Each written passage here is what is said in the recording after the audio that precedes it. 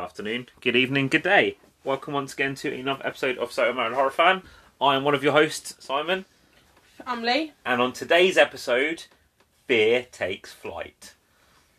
We are looking at the 2005 horror thriller from Wes Craven, Red Eye, on episode number 86. Fear Takes Flight is actually the tagline that's on all the posters for this movie, which I thought was pretty cool. Yeah, fair enough. So, before we get into it, we hope everyone's having a good August. This is our second episode for August, our third behind our 5x5 top 5 Wes Craven characters. Second movie for August. We hope everyone's enjoying that summertime. Summertime. Whatever they're getting up to. And everyone's staying safe. You know, what with the COVIDs and the monkeypoxes. The heat wave. The heat waves. The wildfires. The other assorted general life things. Bugs. Lots of bugs. So many insects. Mate, we got so many spiders in our garden right now. I'm starting to feel like I'm in a level of Resident Evil. There's fucking spiders everywhere, bro. Yeah, crazy. A lot of little spiders everywhere. So, have you got your information for me? Let's run. I've got my phone, but I have it. Let's run the thing down. Who was this movie directed by? Wes Carpenter. Ooh. The film was directed by Wes Carpenter. It was directed by Wes Craven, but wasn't written by him. No, it was directed by Wes Craven. It was written by Carl Ellsworth and Dan Foos. Dan Foos. Cast-wise for this film, we have Rachel McAdams as Lisa, Cillian Murphy as Jackson, Brian Cox as Joe. That's Lisa's dad. Hang on, because there's people on here that we don't really need. Jayma Mays as Cynthia. Cynthia. She died for our Cynthias. Jack Scalia as Charles Keefe. And that's kind of it. And then assorted people as Keith Assorted people on the plane, including characters referred to as Blonde Woman, Headphone Kid, and Nice Lady. And randomly on this flight, Kyle Golner. He is Headphone Kid. Because we cannot escape him. We cannot. He's Kyle everywhere. Golner pops up in everything. Well, we're 8 months into this year now, and this is the third movie we've covered this year with him in.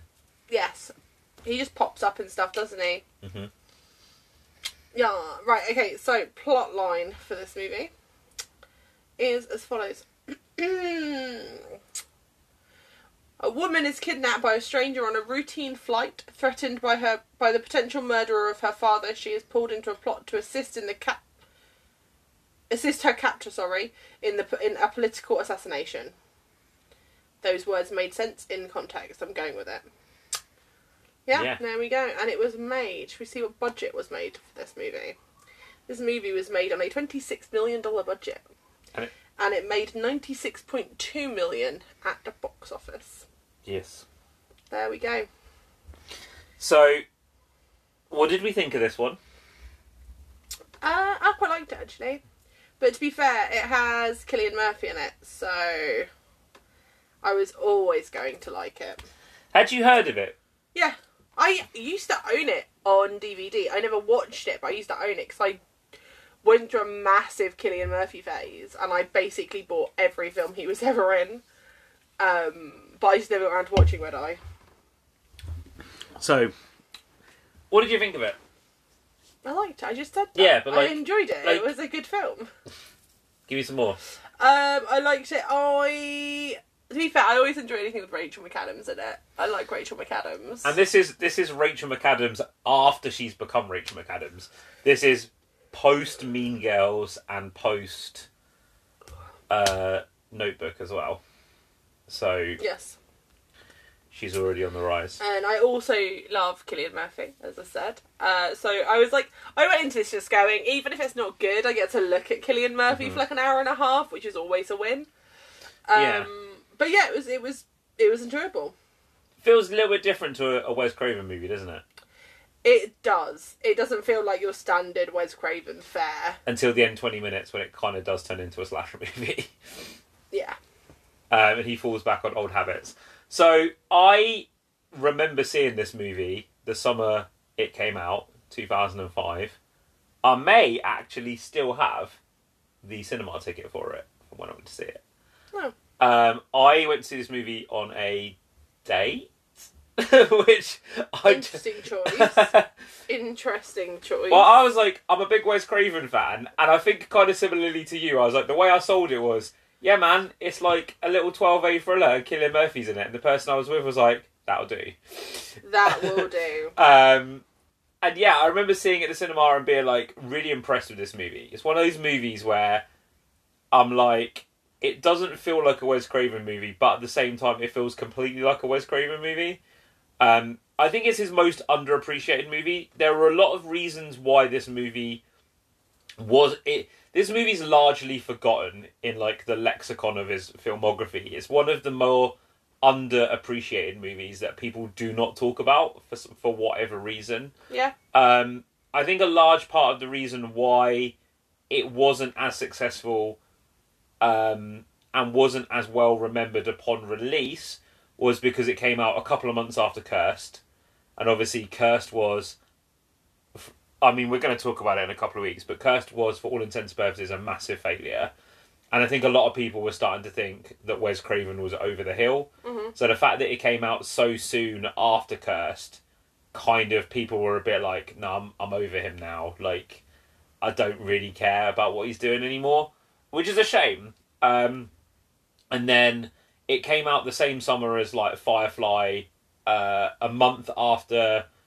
Like this, to put it into context, this movie came out the same summer as the first Fantastic Four movie, Tim Burton's Willy Wonka, the Steven Spielberg and Tom Cruise War of the Worlds, the Firefly movie Serenity, and it came out the same weekend in America as the 40-Year-Old Virgin, which again, it's coming out in a packed summer, and I think that's kind of the reason why people kind of forgot about this movie. Because of the time it was released. It was like released post-Scream, around the same time as Cursed, and it's like one of the last 3 movies that he made, because he only made after this Scream 4 and My Soul to Take, and that's it. It's one of the last 3 movies he ever made. But I love this movie for a multitude of different reasons. Like, I love the acting in it. I also love the fact that it's a 12A movie, and it's scary without being... Like, it proved that Wes Craven could make a movie that was scary without being, like, overly gory or relying on gimmicks or relying on, like, tired tropes. Because he plays on the very real fear that people have of, like, being on a plane, being in a fucking emotionally vulnerable state. He plays with a lot of different, like... emotions and fears, and like he plays with a lot of different things in this movie. Like, as I said to you, like, planes fucking suck. Like, I think I told this story before. One of the scariest films I've ever seen in my life is Snakes on a Plane, because I hate snakes and I hate flying. There's just something about being on a plane, and we were having a conversation while we were watching it because we were talking about flight attendants, and I'm like, there is something about being on that plane that if you have a particularly violent passenger or something goes wrong, there is nowhere for you to go. Mm-hmm. And that's what this movie does very well. It plays into that kind of aspect of she's already in an emotionally vulnerable state, and realistically, where is she going to go? And for me, that is why I think the movie falls apart in the last 20 minutes, because it's not as suspenseful as the rest of the movie. When they land... and she's being chased through the airport and then the finale in the house, I don't think that's anywhere near as suspenseful as what the stuff on the plane is. Mm-hmm. That's fair. You are correct. But also, it is and it isn't, because you kind of, the bit where she's running through the airport and like trying to escape him, you're kind of like going, well, fuck, like this entire family is going to die. Like, shit, she needs to get out of there, she needs to call for help. And then when she gets to her dad's house and he appears, you spend the entire time going, fuck, where is he? Where the fuck is he? Is he behind that curtain? Is he behind that door? Oh, it's not that door, it's the other door, fuck! And he sounds like Darth Vader. Yeah. Also, man definitely would have died from a fucking pen through the neck. Yeah, there's like... really not enough blood for my liking. He would have choked on his own blood. Yeah, probably. Or his lungs would have filled with blood. I don't know. Actually, I don't know. I think his lungs would have done. Probably, because he'd be inhaling blood every time he breathes in. Yeah. So he defo would have died. Yeah, but 100% should have died. It's really funny, though, because he's running through the airport like he's the fucking Terminator. Yeah. With this fucking scarf on. He looks like fucking Lamont Stevenson, a man who's just bought a racehorse because he's got this fucking cravat wrapped around his neck. And he's like running like the fucking Terminator. It's the most hilarious shit. But yeah, like, I love the fact that he finds ways to make this movie tense and to make this movie scary without being like buckets of blood and like buckets of like whatever. Like, Scream and Nightmare on Elm Street, this is not. This is like a completely different brand of film. And I think it largely hinges on the main two performances as well. I don't know if you read. Did you see who the film was originally written for and who some of the actors were? Sean Penn and somebody. And Robin Wright, which was his ex-wife. Robin Wright is. But did you see who some of the actors were that were like? I did see a thing about John Travolta. So actresses that were considered for the role of Lisa included Amanda Peet, Rachel Weisz, Robin Wright, as we mentioned, Jennifer Connelly, Claire Danes, and Neve Campbell. And then the actors that were considered to play Jackson were John Travolta, Nicolas Cage, Kevin Bacon, Willem Dafoe, Michael Pitt, John Malkovich, Edward Norton, and Ray Liotta. See, the thing is, I think most of the women, and this is not me bad-mouthing Rachel Adams, but I think most of the women on that list could have pulled off Lisa. Mm-hmm. Because all you need to do is be scared and a little bit of fighting. Yeah. Like, that's fine. Out of the entire list of men, though, the only person I think who could have maybe pulled it off would have been Willem Dafoe. I know, man. Kevin Bacon could be creepy, but excuse me. But the performance, irregardless, would not have been anywhere close to the performance Cillian Murphy gives in this film. Yeah. Did you know Cillian Murphy wanted the part so badly? He flew out to LA 2 days before his wedding to have lunch with Wes Craven. Yeah. And he got it because of his eyes, apparently. Yeah. Wes Craven was sold by his eyes. I mean, to be fair, I'm sold by Cillian Murphy's eyes on anything. The thing is, as well, like, it's a testament to, like, I say this a lot about Cillian Murphy. I think, to be honest, I think a lot of actors from that Dark Knight trilogy, because this came out a month after Batman Begins, and you look at, like, actors from the Dark Knight trilogy now, people like Christian Bale, Tom Hardy, and Cillian Murphy, and at the time when he was still alive, Heath Ledger, they were in these massive franchises, and they could have picked any roles they wanted. Mm-hmm. And I think it's a testament to them as actors, that they choose to do things that, like, he didn't need to go and do some, like, small, independent... Like, basically, this is an independent movie. I know it's working with Wes Craven, who is the master, but still, like, he didn't need to go and do that. There's something, obviously, in the writing that made him want that part, and he sought it out after he was, like, the main villain in, like, a massive comic book blockbuster. Although, saying that, Batman Begins hadn't obviously come out when he made this. He would have made them, like, probably side by side, or, like, not long after each other. So I don't think he could have predicted how big Batman was going to be. The thing is, though, I find this with Cillian Murphy, is he tends to do, like, a really big blockbuster movie. So he did, like, Batman Begins, and then he went and did this. And then he went and did Breakfast on Pluto. Yeah. Which, if anyone has ever seen, is a fucking masterpiece. It is a beautiful film. He did The Wind That Shakes the Barley, which is that IRA movie as well. And then he did Sunshine, which was, again, a big blockbuster film. It did well for itself, I think. We've covered it on the podcast.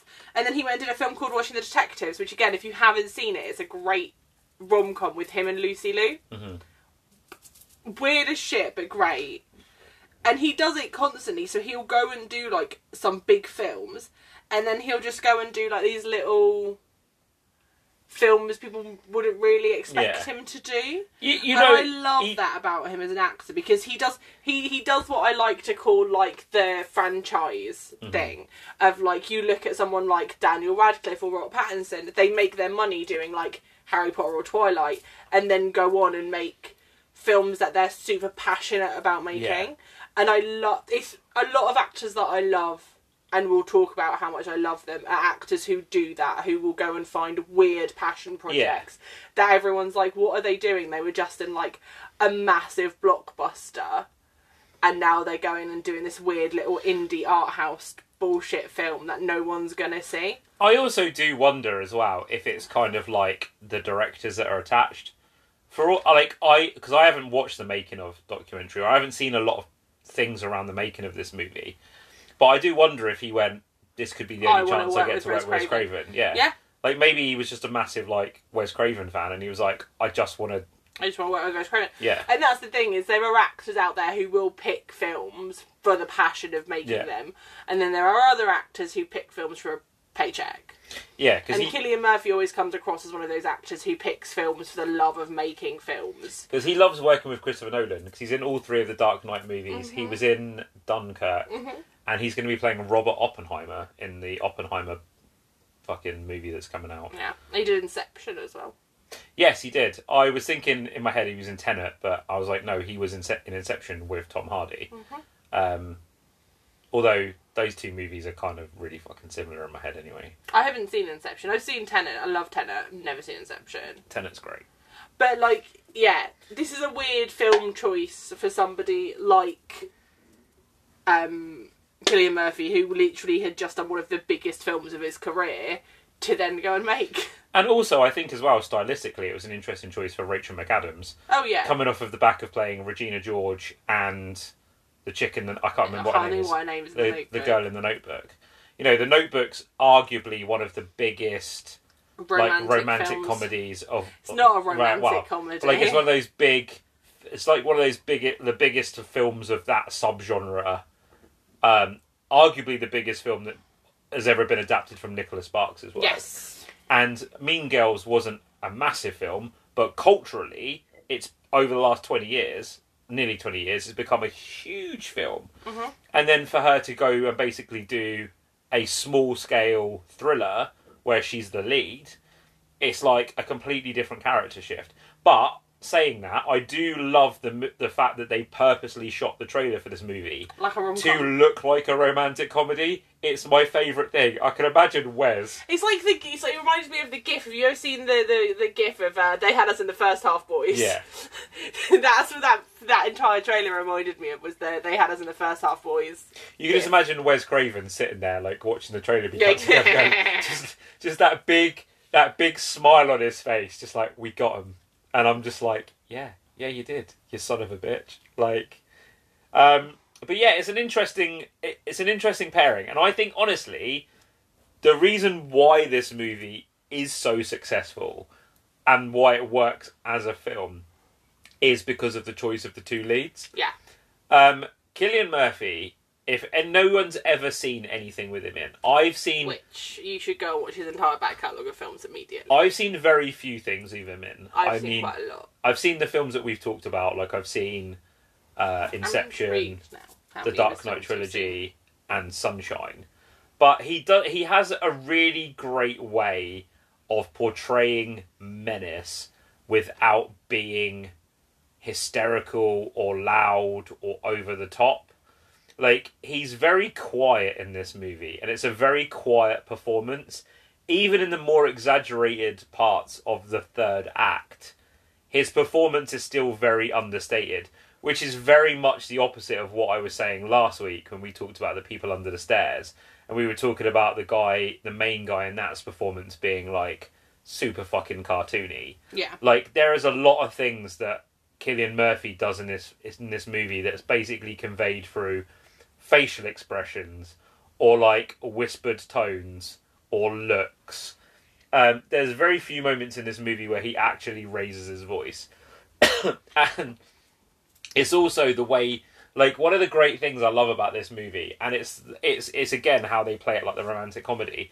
The first 15 minutes of this movie, they give you everything that you need to know. You see the weapons that are going to be used for the assassination attempt show up in the shipping containers. You see the mention of the political person, Charles Keith, the political candidate, mentioned in the background. You see her at the airport. You see the hotel, and you see Jackson. And mentioned on the phone as well at the hotel. And you see Jackson behind her.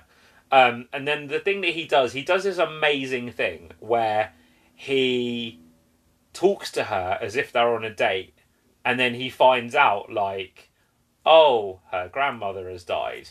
He buys her a drink.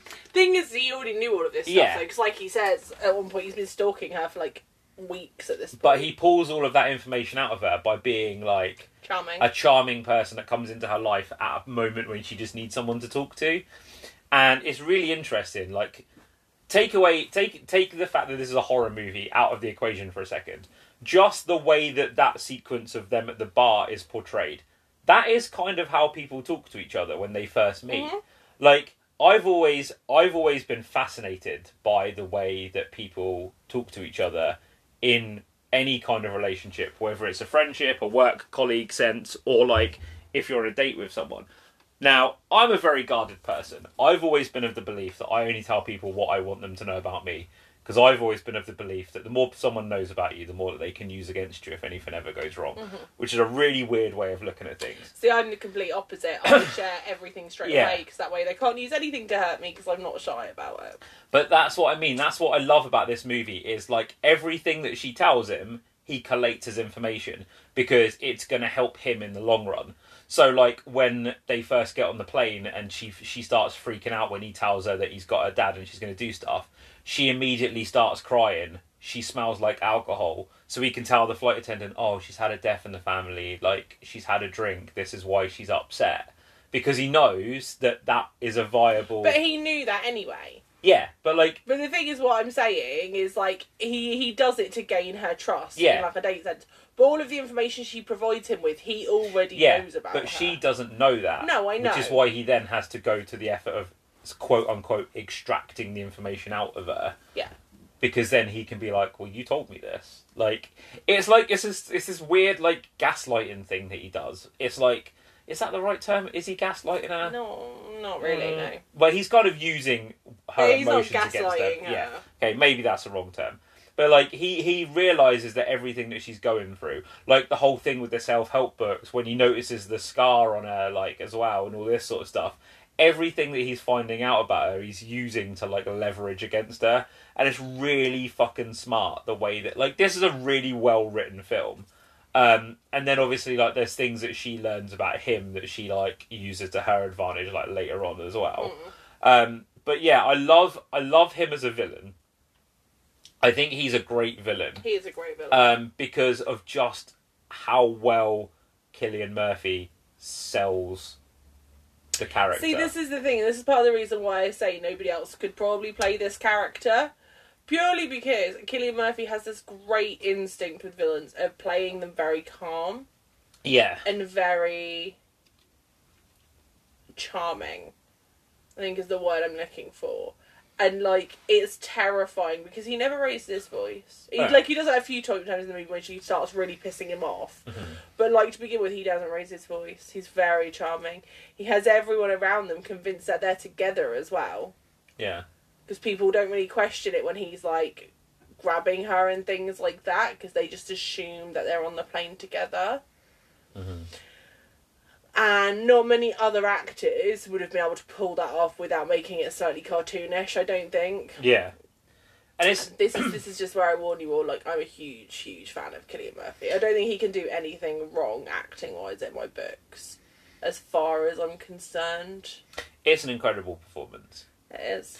And I think as well, like, a large part of it, like, when I was watching it, kind of, it feels like parts of it took influence from the Twilight Zone episode. Hang on, I think I'm going to sneeze. You might need to talk for a second. Okay. Hang on. Fuck. Apologies, everybody, if your ears just got blown the fuck out. Sorry. You're the loudest sneeze, honestly. Yeah, so it's like, it reminds me of the Twilight Zone episode, like, Terror at 20,000 feet, where the guy's like, he's a nervous flyer and something's happening and he's freaking out and, like, people don't believe him. And obviously, we never really get to that kind of, like, people don't believe her stage, because she never gets a chance to, like, report what's going on until because, like, she has several attempts. Like, she tries to write in a book that she gives to another passenger. She tries to write that he's got a bomb in soap on the toilet window. But she never really gets a chance to kind of like actually raise any awareness of what's going on until the very end, when he's like stumbling around the plane with a fucking pen hanging out of his neck, and the little girl helps her because the little girl fucking rules. The little girl is sus about him from the very beginning. But like, it's just that the thing that I love about this movie is it's 85 minutes long. Mm-hmm. It's really lean. It's really efficient, and like the tension just ratchets up really quickly. Like, there are moments on that plane where you're just like, oh fuck, what's gonna happen? Like, and you're just waiting for something to happen, and it's just super tense. And I think as well, one of the great things that Wes Craven does is he doesn't really pay much attention to what's going on the rest of the plane. There's not a lot of cutaways to other people. Like, this movie could almost be a play. Like, in a sense, it is, a lot of the focus is on those two in that seat, in that situation, and I think that raises the tension levels quite a lot as well, because you're just like, you as an audience are almost as trapped as what she is. Like, you're locked into the situation with her and with him, and you just have to kind of go along with what's happening. Yeah. So yeah, but like, what did you think about it? Did you think it, like, how did you feel it worked? Because let's be honest, it's more of a thriller than a horror film. But like, did you find it scary? Did you think it was a scary film? Not scary. It's very tense. It's like super tense because you keep waiting for shit to go wrong. I wouldn't call it scary. I think Jackson is scary. Mm-hmm.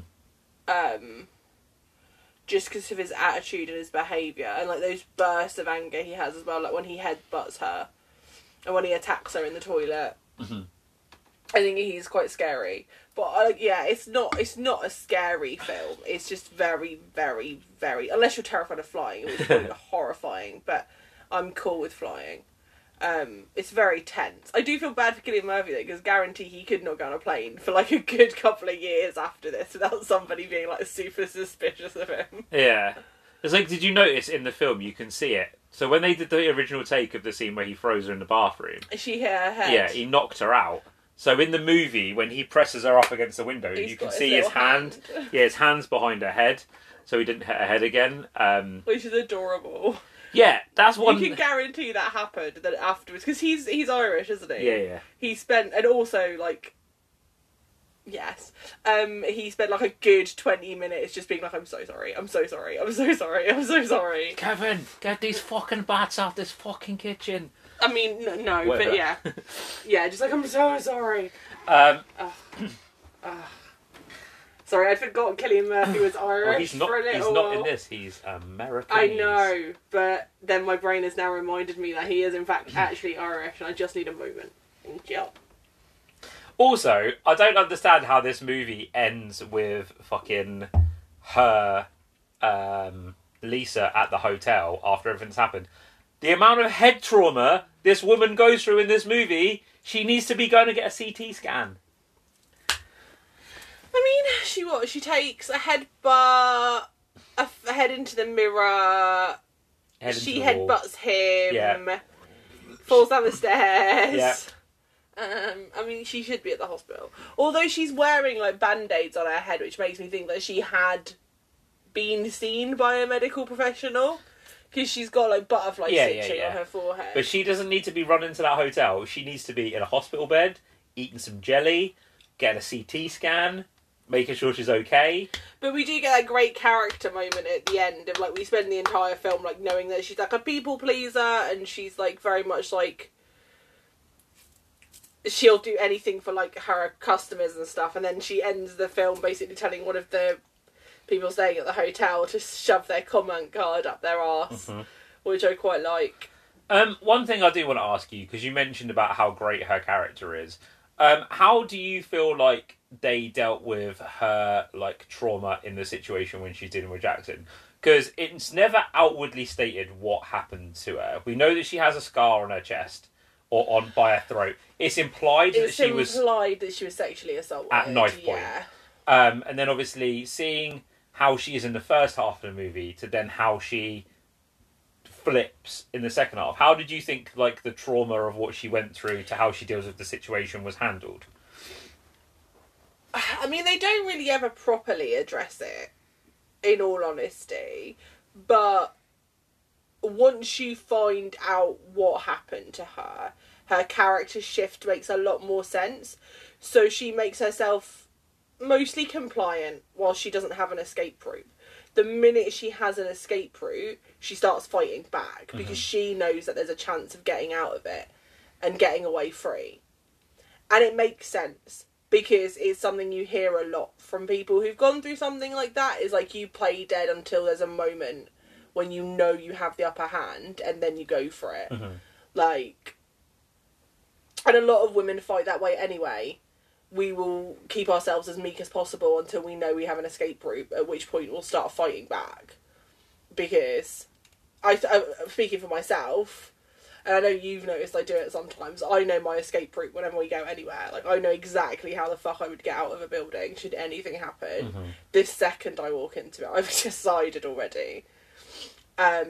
So I quite like that. I like that they kind of don't make her outwardly aggressive the entire time until she is in a position where she can escape. Because it is a lot more how I feel a woman would react in that situation. Yeah, I think for me, like, the bit of dialogue where she mentions about what happened to her really helps to sell the second half of the movie. Yeah. Because I think if she didn't have the scar and they didn't have the discussion, the change in personality would be very jarring. I think it would be more jarring. I feel like... I still don't feel like it would. Because... But, like, that's speaking from a woman's point of view. I feel like to a man it would be super jarring. But to a woman, I don't think it would be that surprising, even without her backstory, that she becomes a lot more aggressive. In the second half of the film, because it makes sense. It makes perfect sense to me. Because what's the point of fighting back when you don't have an escape route? Yeah, and you're putting other people at risk as well. Yeah, I think it's just an interesting character development, and I think also like the way she is in the second half makes a lot more sense in the context of how the character is presented, and obviously the revelation that comes forward. I do think it is kind of an interesting thing seeing her basically play two characters in this movie, because the character that she is for the first 45 minutes to an hour of this movie is definitely not the character that she is at the end of the movie. But in terms of like the third act of this movie, what are your feelings about this movie the minute they get off the plane? Because I feel like it becomes a completely different film. See, I don't hate it. I think it continues to be the same film, just with slightly different stakes. Because once you get off that plane, you then start worrying about, like, what's going to happen to the people at the hotel, what's going to happen to her dad, like, all of the other plot points that while you're on the plane are kind of a secondary worry in your brain. So I like that last half an hour where you see kind of, like, her basically then trying to fix everything that's happened because of the flight. And I love that. I think it's great. I think some of the tension is lost because with a lot of the tension from the movie comes with them being trapped on the plane and there being nowhere to go. Yeah, but I just think there's a different kind of tension in the last half an hour. It's the tension of, are the family going to escape? Where is her dad? What is going to happen to her now he's in the house with her and he has access to weapons that he didn't have on the plane? Yeah. Like, I think it's still tense. It's just tense in a very different way. Also, she kills a man with a car. She does. Which, yes. Yes. This is a super low body count movie. 2 deaths. Yeah. What do you think of the overall plan? Like, what do you think of everything in motion, like, and how the pieces all fall into place? Because I think the movie's very, very well written in terms of, like, point A needs to happen for point B to point C. Like, it's a very well plotted movie. And yes, the whole assassination attempt on the candidate is a secondary plot. I think it's very well handled, and they do enough. They make enough cutaways, enough references to it to keep it in your head of this is why this is happening. And don't forget, as much as this is our story of what's happening on the plane, we also have these other moving parts, like her dad, the guy in the car, the assassination. Like, how do you think that the movie juggles all of the storylines in such a limited runtime without making the movie feel rushed? Yeah, it handles it really well. I mean, I never forgot what was happening off the plane. Which, let's be honest, I forget everything because I'm very, very good at forgetting shit. But like, I was always aware in the back of my mind of like, okay, so all of this is happening because of this, and oh shit, what's going to happen with her dad? Like, what's going on there? So yeah, I think it handles it really well. Yeah, I think I'd be inclined to agree because this is an 85-minute movie, but it never. One thing I do love about this movie is it never slows down.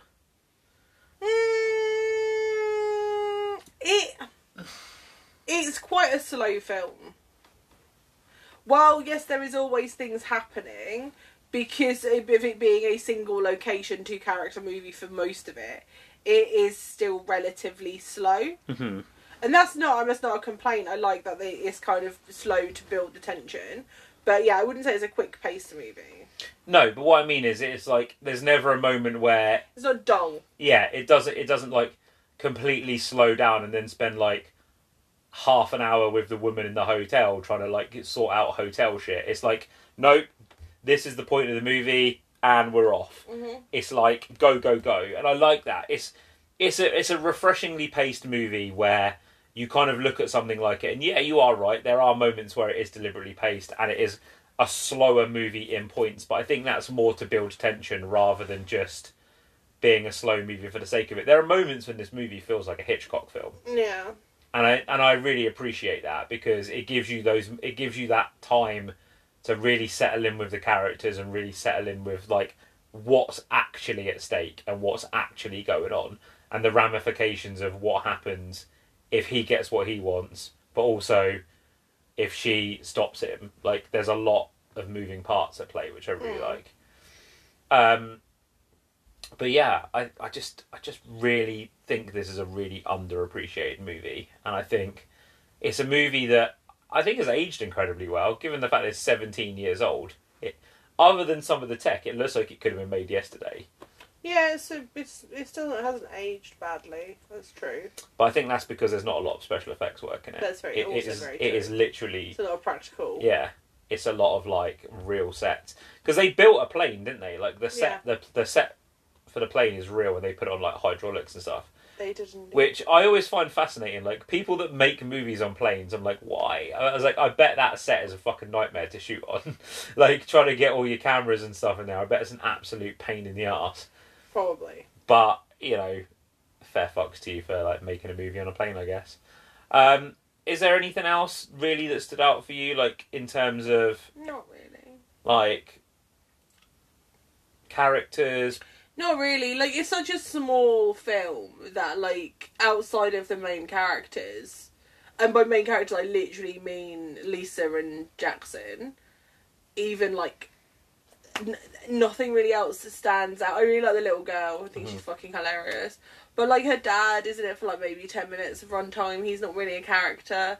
Even Cynthia, like, she's in it for, like, 5 minutes in total. Jamie Mazer's first movie. What do you think of Lisa as a final girl in terms of the choices that she makes in this movie? Because we always talk about final girls making dumb decisions in horror movies. She makes some relatively smart decisions, I'm not going to lie. Forcing him to give her proof of life. She does try and give warnings a couple of times. Probably not in the most sensible ways, but whatevs. Like, she makes good choices. Make good choices. Yeah, I think given the amount of pressure that she's under and the situation that she's in, like a lot of the stuff that she does on the plane is really clever. I think the only one that lets her down is when she tries to use the phone when it's not working, and I think she only gets caught because of the guy opposite. That's still a sensible decision. Yeah, because like you said, she only gets caught because of the guy sat across from them. Yeah, like otherwise she would have got away with that as Godfrey. And also one of the things, and it never really dawned on me, at the time, and to be fair, I've not seen this movie a huge amount of times. I've only seen it maybe 4 or 5 times. But one of the things that I was really painfully aware of when I watched it this time, is this movie was made in 2005. So this movie is set in a post 9/11 world. And she writes on the mirror that he has a bomb. which I thought was really fascinating. As like, if she'd put like anything else, if she'd put like he's trying to kill me or he's like, probably would have gone largely ignored. But the fact that she put that it was a bomb meant that they had to pay attention to like what was happening. Isn't it? Like, you always use the threat you know that is going to, like, on a plane, shout bomb. Yeah. If you're being attacked in public, shout fire. Yeah. Like, that's depressing. That you can shout rape and people will ignore you, but if you shout fire, they'll listen. And obviously, like, this movie came out 1 month after the 7/7 bombings in London, so it was obviously still a prevalent thing that at that time, large parts of the world was still under a terrorist attack. So that's another layer of interestingness to this film, that essentially, because when you read plot synopses of this movie, if you read the plot synopsis on fucking IMDb, or not IMDb, on Wikipedia, he's actually listed as a terrorist. That's what they refer to him as. And I'm like... I mean, he technically is. I was like, is he a domestic terrorist? Because it's never really... Well, no, because he says he's not going to bomb the plane. He's not suicidal. But he technically, because he's working with assassins trying to take out a political figure, he's technically still a terrorist. It's interesting that that's what he's listed as, obviously, given the context that this is a movie set on a plane so soon but it's still character correct. So. Yeah, but it is interesting, like, and like, there are moments in this where I'm just like, yeah, you are basically doing everything that, like, a sensible person in this situation would do. Mm-hmm. Because even though he tells her that he's not a threat, he's not armed or anything like that, she has no reason to know that that's true. He could have associates on the plane. Like, you know what I mean? Like, there's a lot of things where you're just like, there are so many layers to this. Even the wrongest of moves could cause her to put herself in some serious shit. But yeah, I love the way that this movie moves. I love the character work. And I do think it is an underappreciated work. I mean, yeah... So, I think we should probably rate this movie. I think we've talked about this movie as much as we can. I think we should rate this movie and give our final thoughts. So, you first? Ratings-wise, I'd give it a 4. Mm-hmm. Just because I don't think it's quite good enough to deserve 5. Mm-hmm. The performances from Rachel McAdams and Cillian Murphy are fantastic. All of the additional cast work really well as well, and they don't overact at any point, which I quite like. It's fun. Would I watch it regularly? No, not really. I might watch it like once every couple of years when I remember it exists, but I don't think it's a movie that's gonna be a rewatch for me. Yeah. But yeah, 4 actors. There's an extended cut of this as well. I feel like it'd still be 4 actors. They put a bunch of extra scenes in that didn't make the final cut for like TV broadcasts. I don't think you can get an extended cut of it, but it has been shown on TV a few times. Weirdly enough, I feel like it's one of those movies that I don't feel like would benefit from having any extended footage put in it. No. I think it's the right amount of length. Yeah.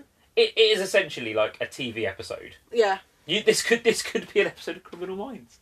There we go again, 2 weeks in a row talking about Wes Craven movies. It could be an episode of Criminal Minds. More likely to be an episode of Leverage, to be honest. NCIS, more likely, wouldn't it? NCIS, yeah. Or what's the one that's set in Miami? Is it CSI? They get that ginger bloke on the case. I can't think of his fucking name. Nope. Yeah, get the ginger geezer on the case. What's he called? Must be Murder. I can't think what his name is. Horatio Caine! Is that his actual name? Caine. Is his name actually Horatio Caine? Sure Horatio Caine. Oh my god. I'm gonna go double check now. Yeah, I think I would be inclined to agree with you. I think this is my favourite movie from the latter half of Wes Craven's career. Yeah, it is. Horatio Caine, played by David Caruso. Yeah, I think this is my favourite movie of the latter half of Wes Craven's career. So when you look at everything, say, post-Scream 3... So you look at this, My Soul to Take, Cursed, and Scream 4. Mm-hmm. I think for me, this is the one that's held up the best. I just think it's nice to see him so late in the game doing something so different. I think the choice of lead actors is fantastic. I think both the roles that they play and the way that they play them are incredible. I have fond memories of seeing this movie. And as I say, even though it's not one I rewatch very often, I'm always pleasantly surprised when I rewatch it by how well it has stood up. And honestly, I think of all the movies that we are covering this month in honour of Wes Craven, it's the one that I would implore people to go back and watch the most. If you haven't seen it, it's 85 minutes long. It's not a long movie. You could just knock it out really quickly. But I would highly recommend, this is a movie that deserves a lot more love, and it deserves a lot more eyeballs on it. And it kind of proves that even at that late stage in Wes Craven's career, like, he still was finding new ways to excite and, like, put fear into his audience. Yeah. So yeah, I would give this movie a 4, the same as yourself. 4 out of 5 from me, 4 out of 5 from you. It's very rare that we agree on a movie. But I'm glad that we found a Wes Craven movie that you're like, I would watch that again. So yeah, that's our thoughts on Red Eye, directed by Wes Craven, came out in 2005. It's currently not streaming anywhere in the UK as far as I'm aware, but you can, like, pick it up on DVD for like £2 or £1. May go to CEX, it'll be in a £1 sale. Yeah. Or, like, get it from a charity shop or something like that. Go to We Love Books. Yeah. Books. Yeah. Just get hold of a copy of it and watch it, because it's a great film. So yeah, that's our thoughts on Red Eye. Join us next week as we will be looking at Wes Craven's New Nightmare from 1994. As always, thank you for everyone who's liked, shared, subscribes, talks about a podcast, continues to support us. We love you guys. As always, find us on social media, SIMAHF Pod on Twitter. So I Married a Horror Fan, all lowercase, all one word on Instagram. So I Married a Horror Fan, all lowercase, all one word on Tumblr. Who knows, by the time this has been updated, Lee might have updated it with some fresh stuff. Some gift sets. My Tumblr's up to date. It's just... Our Tumblr has now just become pictures of Eddie Munson. No. That's my personal Tumblr. It's currently an Eddie Munson memorial blog. Lee will update our Tumblr for this movie just so she can post pictures of fucking Cillian Murphy staring out of a plane. Oh yeah, with his cold, dead psychopath eyes. I'll tell you what, we'll find a horror movie at some point that Joseph Quinn's in, and I will update our Tumblr for an entire week. He's not done a horror movie. He hasn't done any horror movies. He's done one film called Makeup that I kind of want to see, but I'm pretty sure it's a thriller over a horror film. So good. Yes. So as I say, find us on social media. As always, thank you once again for listening. Have you guys seen Red Eye? If you have, let us know your thoughts on the social medias that I've just given you all the details for. If you haven't, go check that movie out immediately, because it fucking rules. And yeah, we will see you next week for Wes Craven's New Nightmare. Take care of yourselves, guys. Stay spooky, stay safe. Bye-bye. Bye.